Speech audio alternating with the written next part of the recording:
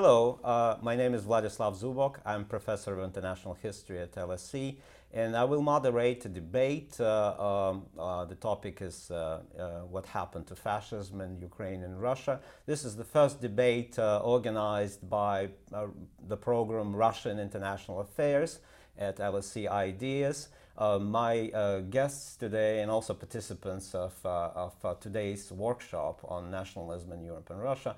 I will start with Dr. Georgy Kasyanov from the Institute of Ukrainian History, Kiev, Ukraine. Then Katriona Kelly, Professor of History, Oxford University. And Igor Torbakov, Center for Russian and Eurasian Studies, University of Uppsala, Sweden. Let me start with one observation. Why fascism? Because fascism or Nazism is a term that keeps floating in propaganda campaigns and media as we look at the unfolding crisis about Ukraine. I should start with two quotations from two articles of the same historian, Timothy Snyder. In February 2010, Timothy Snyder published an article in a prestigious American journal, the New York Review of Books, saying that the new incoming government in Kiev will face a serious problem of nationalist Nazi legacy, saying essentially that Stepan Bandera was the only symbol of Ukrainian national independence or struggle for Ukrainian national independence in Ukraine. And any government in Kiev would have to deal with this, if you like, fascist narrative, how to make a fascist a hero. And the previous government of Ukraine, the government of Yushchenko, even authorized erecting statues to Stepan Bandera, who was, from the viewpoint of many people, Ukrainians and non-Ukrainians, really a fascist, a collaborant with Nazi Germany. And just recently, in March this year, the same historian, Timothy Snyder, rejected his own claim that there's a problem of fascism in Ukraine. In fact, he pointed that the Kremlin claims that they are fascists in Western Ukraine is pure propaganda. And he even asked rhetorically, why exactly do people with such views, he talked about Kremlin propagandists, think they can call other people fascists? And why does anyone on the Western left take them seriously? So my first question would be to Georgy Kasyanov. When people say fascists in Ukraine, in Western Ukraine, in Crimea, in Kiev, in Eastern Ukraine, what kind of images come up in their mind, and what kind of politics of memory we can discuss with regard to this? Well, it depends on the region.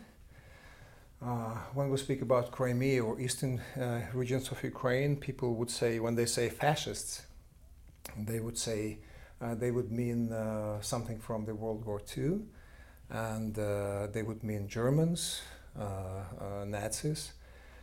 They would speak about occupation, and there is a lot of different connotations which are related to certain historical experience, and of course to Soviet time propaganda. When they would speak about Bandera, they would speak about extreme nationalism, and of course, since they already objected to this kind of Russian propaganda, they would call him fascist. When you will speak to the people from Western Ukraine, you would hear that it's national hero, and that he was jailed by Nazis, that he spent 5 years in Polish prison because he was fighter for independence of Ukraine, and then he spent 4 years in a Nazi camp, a concentration camp. Then if you go back to Moscow, they will tell you that Bandera spent 4 years in a VIP cell in German camp, and they halted him for special political and military purposes. So there is a lot of different images, different perceptions. And generally, if we go into Ukrainian context, intellectual and historical context, the word fascist and words fascist and fascism, it's a kind of abuse, political abuse of words. So it would not be used, I believe, would not be used in academic discourse, in academic discussions. If we speak about so-called Ukrainian fascists of nowadays, we would speak about right-wing nationalists or extreme nationalists, whatever. But since if anybody would use word fascist, it means that you use political labels and you are out of academic discussion. But, for some people, particularly those with Jewish background or some Polish background, those Poles who had to clash with the OUN, the armies of Bandera, these memories are still very painful because there were many people killed in that war within war between the Ukrainian nationalists and the Poles on one hand, and within the Ukrainian nationalists and other Ukrainians who served in the Red Army. What would you tell to these people how this plays out in their memories? Well, that's a serious problem because, first of all, any historical memory or any discussion is heavily instrumentalized by politicians, and they use it for different political ends. Of course, the organization which is called fascists, the Organization of Ukrainian Nationalists, is responsible for ethnic cleansings in Western Ukraine, for mass killings of Poles. They are also, they were involved into extermination of Jews in different ways. However, when we speak about these things, about nationalists, fascists, etc., we do not speak about people do not speak about real things. They speak about symbols. For instance, if you ask, ardent pro-Bandera guy who was Bandera, he will say you that he was a fighter for independence. And they would ask him for details. You would not have details. So people are operating with symbols, not with a concrete historical material. I mean, ordinary people. But of course, if I would discuss your question about Poles and Jews and their thoughts about responsibility of nationalists, and then we would go to nowadays to a contemporary situation and would speak about instrumentalization of memory, then we will see that the term fascist is used extensively and in many cases with no particular address. I would also add that when previous power, I mean Yanukovych and his company, they also extensively used the term fascism and anti-fascism. They have orchestrated their political campaigns against Ukrainian idea in general, not about as extreme Ukrainian nationalism, as anti-fascist campaigns. So the term itself is truly corrupted politically. So he would speak about this phenomena, and he would speak and would discuss the responsibility of right-wing nationalists for different black deeds in the past. We should use most correct terms, not fascist. Right-wing nationalist, extreme nationalist, integral nationalism, whatever. But fascism is misleading. All right, but we see how much it is used by the Kremlin propaganda, and it does resonate. It leads me to another question that I want to ask Igor Torbakov. We know that years before the current crisis over Ukraine, history was in the focus of not only historians but other people than historians, and we can talk even about historical wars or memory wars on the territory of the former Soviet bloc, involving Poland, involving Ukraine, Russia, the Baltic states, Georgia, and so on and so forth. Could you please comment on how these memory wars may have contributed to the current crisis? And at one point, Russia as a state, or Russians as historians, people who are interested in history, joined these wars. Well, from my point of view, and actually we discussed this theme a little bit during our workshop today, Russians were the kind of latecomers to this war of memories or history wars. Maybe you should comment a little bit. How do you view the war of memories? What kind of war it was? Who was, fighting whom?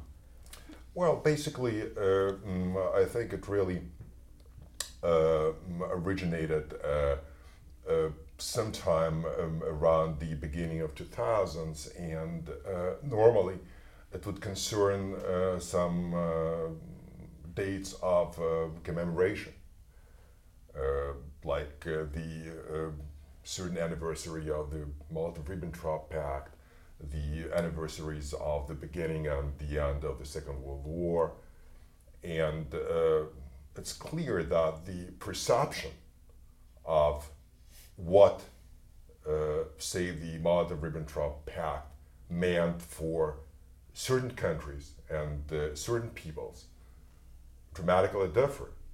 We know that, for instance, Molotov-Ribbentrop Pact was not recognized during the entire Soviet period, and the documents which were kept in the Soviet archives were kept secret. I mean, secret protocols were not found. Yeah, exactly. Mm-hmm. Although I think, and if my memory serves me correctly, and if it doesn't, you correct me, they were published back in 1948 by the State Department, but still, right. Russians, the Soviet authorities, the Soviet authorities. Why they did it? You think? We're sitting today in 2014. Why it took so long for them to recognize? Was it too traumatic? Was it working against Soviet state interests? How would you define it? Well, I would say that obviously the recognition of what had happened would work against the interests of the Soviet state, because the Soviet state acted. It's basically like an aggressor, and it was part to a very, very unholy alliance that produced a very, very nasty deal, leading to the division of Europe and basically leading to the partition of Poland and so on. Yeah, absolutely.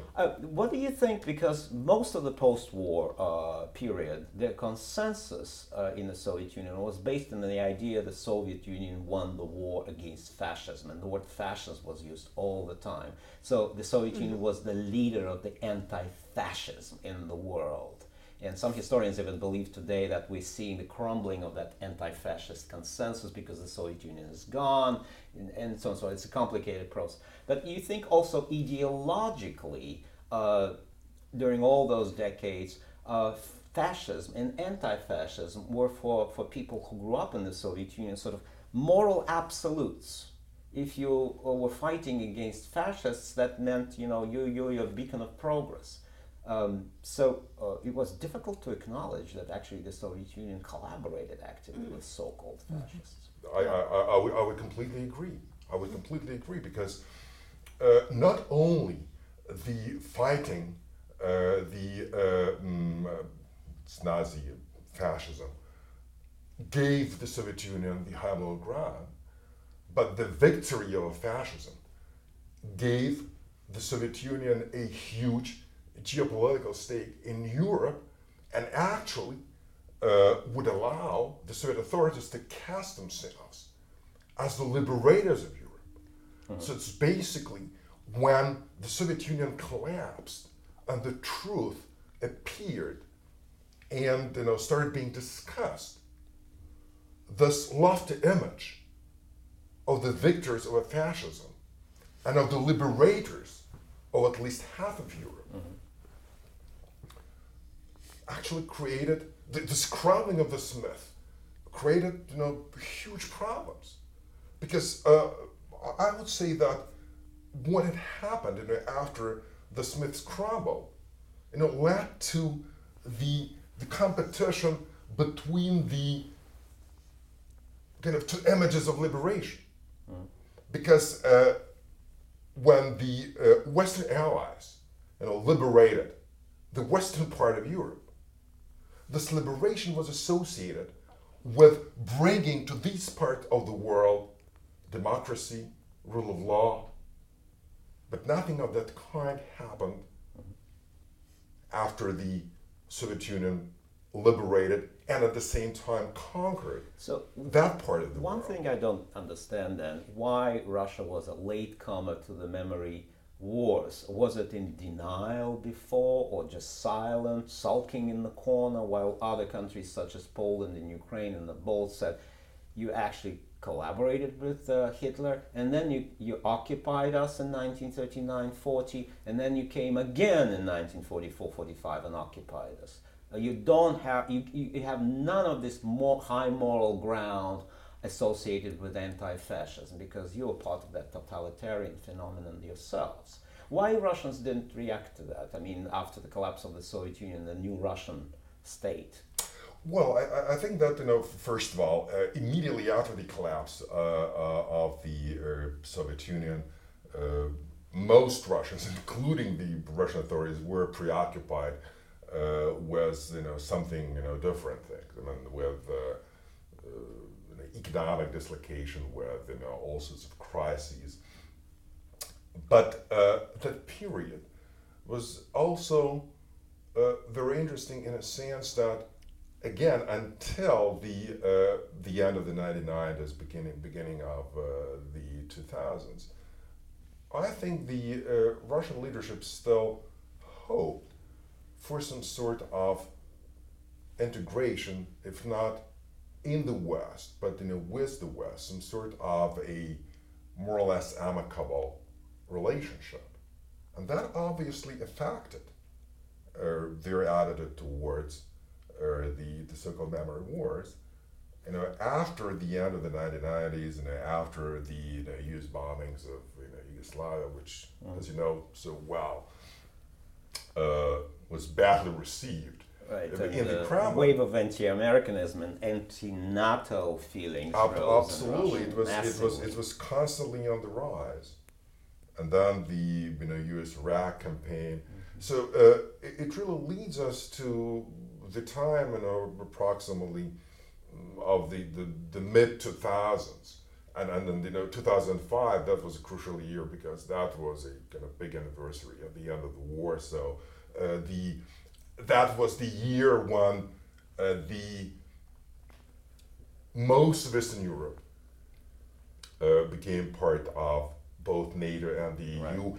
and these new countries, these new entrants, brought and this is when it began. exactly absolutely, because when they became the members of the EU, they brought into the EU something which there wasn't before, because they started claiming that their traumatic experiences during the war and during the Soviet occupation On the hands of the Germans and the Russians. absolutely be included into the pan-European narrative of the war, and they behaved very aggressively in a way.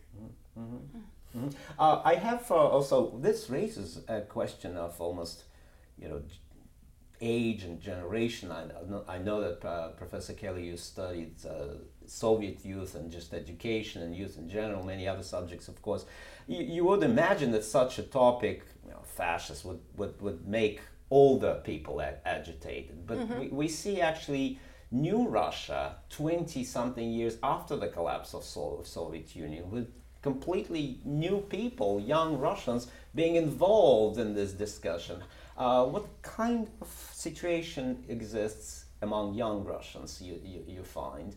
How do they react, if ever, to this rhetoric in the Kremlin, and how do they react to memories of World War II? Well, I think you need to be careful of overgeneralizing, because after all, there are a lot of young people in Russia and the former Soviet Union, and they come from different social groups. There are very different levels of education. I mean, it's largely a highly educated population, sort of by international comparators. But at the same time, obviously, that makes people dependent on the education that they get, and dependent also on the kind of information that they're getting out of the internet, which people in Western Europe and America are perhaps over-inclined to take as a liberating force. I mean, I don't think that they always recognise just how much the internet can reinforce perceptions that people already have, because a lot of it works by selection of a group and excluding others. I mean, in other words, the gesture of unfriending people on social websites is a kind of way of creating these groups.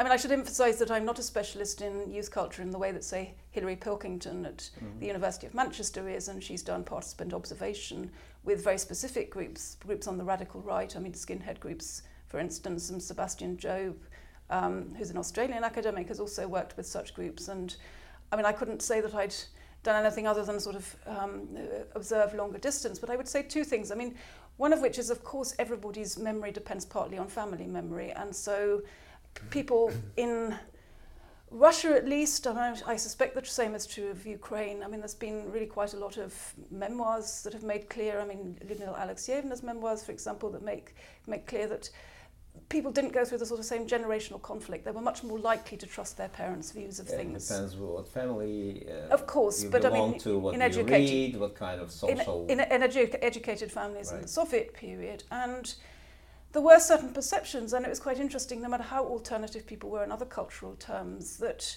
they tended to sort of assume that part of the Soviet perception of the war was right. And one of the things, of course, that people learned about the war in the Soviet culture was that it was really the Soviet Union which had been the only anti-fascist agent. I mean, you know, just to give an anecdote, I remember once being told by a mildly drunken taxi driver that, I mean, you know, he said when he found out there was a party of people from Britain and Austria in the back of his taxi, he said, well, England and Austria are wonderful countries, but the only trouble is that neither of them took part in the war. And that was a kind of quite, I think, telling observation on the level of knowledge. And the other thing that's important, I mean, we all know in the West that fascist is used as a term of abuse for people from the radical right, and it wouldn't, in the same way, it wouldn't be used by respectable academics because it's much too loaded a term, it's not revealing, it doesn't say anything about the differences between these groups, what their actual programs are. But I think we're not familiar with it as a World War II expression. I mean, you know, it's generic, it's probably used about Italians rather than Germans. And we're certainly not familiar with the hyphenated form fascist zahvatchiki, so people who invaded and conquered, and I think that's sort of something. So in other words, you've got a reinforcement pattern here, which is that fascists are not just people who have extremely unpleasant views, who are on the wrong side in the war, they're also people who are aggressively determined to take over the culture, and that I think is quite common to sort of broad strands of Russian and other post-Soviet societies. You can see why. And it colours their perception of particular, as I say, radical right groups. Well, to pick on what you've just said about the internet, and we see Russia being really very well educated country. You see increasing number of people, I don't know how many, 50% or over 50% using internet regularly or not regularly.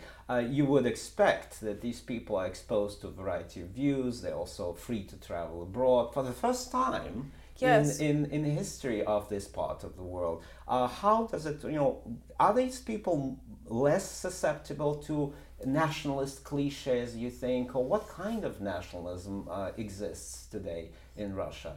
Well, one thing that Hillary and her Russian partners, including Yelena Omelchenko, discovered in one of their surveys was that young people who had visited the West were more likely to be anti-Western. I mean, this was just in a sort of, you know, it seems counterintuitive. We heard about some Islamic fellows who had the same kind of strange reaction to the West. These studies go back several years, but I mean, it's certainly, if you imagine the circumstances in which quite a number of young people are likely to go to the West, that they go on a package tour, they stay in a hotel, probably a hotel which is quite low cost, they go around in groups, and essentially what they see is, you know, sort of expensive cafes, which they may not like very much. They may not speak the language very confidently, so that they then find themselves kind of, you know, the target of rudeness in, you know, foreign metro stations. We've all been through it. And I think it's also a bit like, I mean, you know, I can just about remember when Britain was like this also, that people were really quite anxious about going abroad. They went to, you know, tea like mother-made cafes with chips in southern Spain. I mean, you know, they didn't want to go to places that sort of presented them with an alien experience. And so again, foreign travel can be about reinforcement. And I mean, I'm not saying that this has anything to do with actual radical right views, because I think that another thing that I would say about modern Russia, and I again suspect this is true about other parts of the post-Soviet world, is that people's views can be extremely contradictory. And another way that I bring that out is that European, Европейский, is a term of consummate praise. You can't see anything sort of which is better, really. I mean, from anything from house decoration to kind of, you know, the latest type of political or philosophical view, the sort of type of education that's wanted. American doesn't work in the same way. I think there's a sort of undertow of anti-Americanism of a kind that's also found in other European countries. I mean, not including Britain to anything like the same extent. But alongside that is a kind of determination, I think, not to let Russia be swamped by the English language. No, it's interesting when I watch Russia Today, which doesn't happen often to me. No. I cannot get an overdose of this channel, but kind of out of curiosity, I take a look. No. And they're all absolutely fluent, accentless, young Russians and non-Russians, but working for this Russian, you know, basically propaganda channel and repeating some anti-American cliches, or sometimes telling the real stories but giving it a twist and a spin. You know, I wonder to what extent they believe in what they broadcast. Oh, of course, or they just work for their money.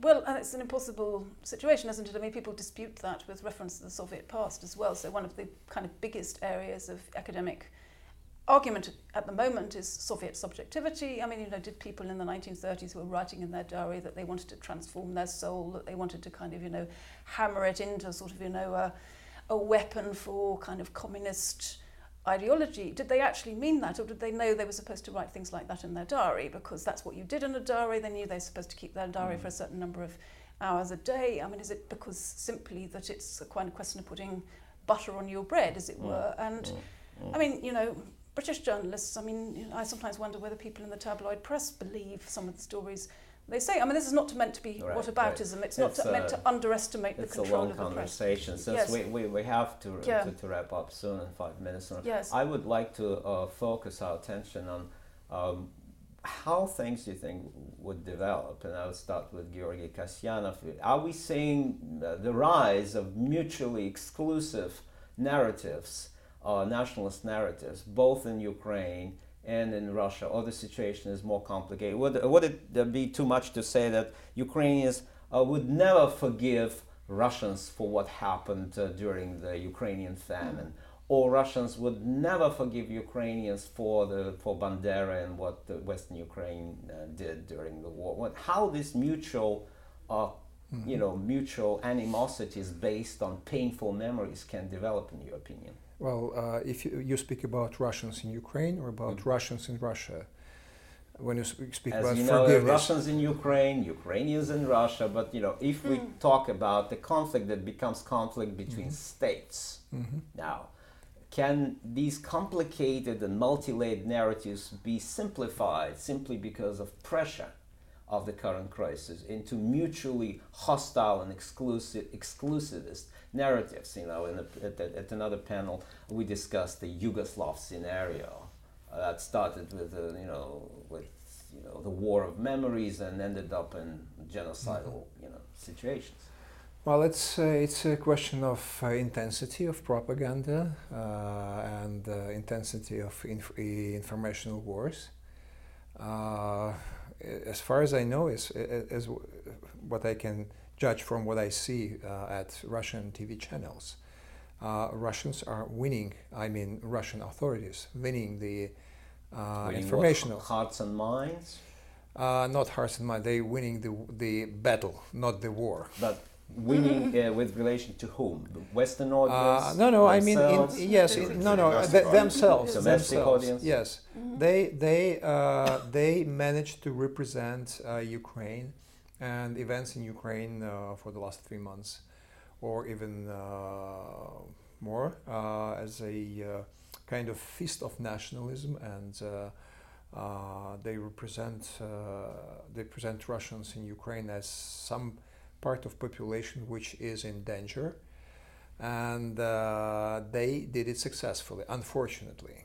Katriona, quickly about Western reactions, not about academics like Snyder or you, but what do people think when they hear about Ukrainian Nazis, from Russian propaganda, from Russia Today, if they get this information in the West, in Britain, in other countries? How do they react? Well, to be honest, I think a lot of them just really don't more or less know Don't. where Ukraine is. I mean, there's a kind of entertaining program called Gogglebox, which takes ordinary viewers and asks about them. And a classic reaction is one woman on it saying, "I've got a friend in Urania." Urania. Urania, yes, yes. And I mean, not to mock it, because actually some of the people were coming out with perfectly adequate reactions. And I mean, you know, they were making their own statements about it, not necessarily always anti-Russian, but I mean, I think there are a lot of people for whom it's Urania. I mean, it might just as well be out there in the solar system somewhere. Russians invade Urania. You know, yes, Yeah. and I mean, you know, it's kind of, if it's interpreted at all, it's often interpreted in terms of the underdog, and it's, you know, Ukraine is obviously in size terms the underdog, as it were. And some people have been saying, well, you know, is it so different from Britain and Northern Ireland, which I would say that it is, because the ostensible reason for sending the troops into Northern Ireland was not to defend the British population there, but to defend part of the population that was supposed to be at threat because of the sort of civil rights movement and the way it was being put down at the time by the local police force. So it's a very different situation, but who Okay, knows? Igor Torbakov, very quickly, 1 minute. What would be your reaction to how, you know, this is winning the Russian media is winning the battle? Do you believe it? Among whom? I would say that if we look at sheer numbers, they would indicate that approximately 70% of Russians support Putin's policies towards Ukraine and towards Crimea. But I would still say that, and agree with Georgi, that probably it's the process of winning the battle, but in long term, probably losing the war. Losing hearts and minds of Ukrainians in the process, you would say that? Well, first that's undeniable. But what's more interesting is that inside Russia, the situation is more complicated. Yeah. Because as I tried to allude during today's workshop, even amongst the Russian ethnic nationalists, there are people who are supporting Ukrainians, who want to distance themselves from what they call a reckless Putin adventure. From their government. Yeah, from their government, because they think that what is happening would tame them. They actually admire Ukrainians. I mean, they are concerned about their brethren in the south and eastern parts of Ukraine. They want their rights being taken care of. They want that their rights, including linguistic rights, are secured. But they also admire what they see in Ukraine as the triumph of people's power. They see how Ukrainians reclaimed the people's sovereignty. Reclaiming their national honor. Absolutely, which is sorely lacking in Russia. Okay, on this note, we have to finish. I'm Vladislav Zubok, professor of International History, LSE, and this is a debate organized in the framework of the new program, Russia and International Affairs. And I thank my guests today, Georgi Kasyanov, Katerina Kelly, and Igor Torbakov. Thank you. It was very good.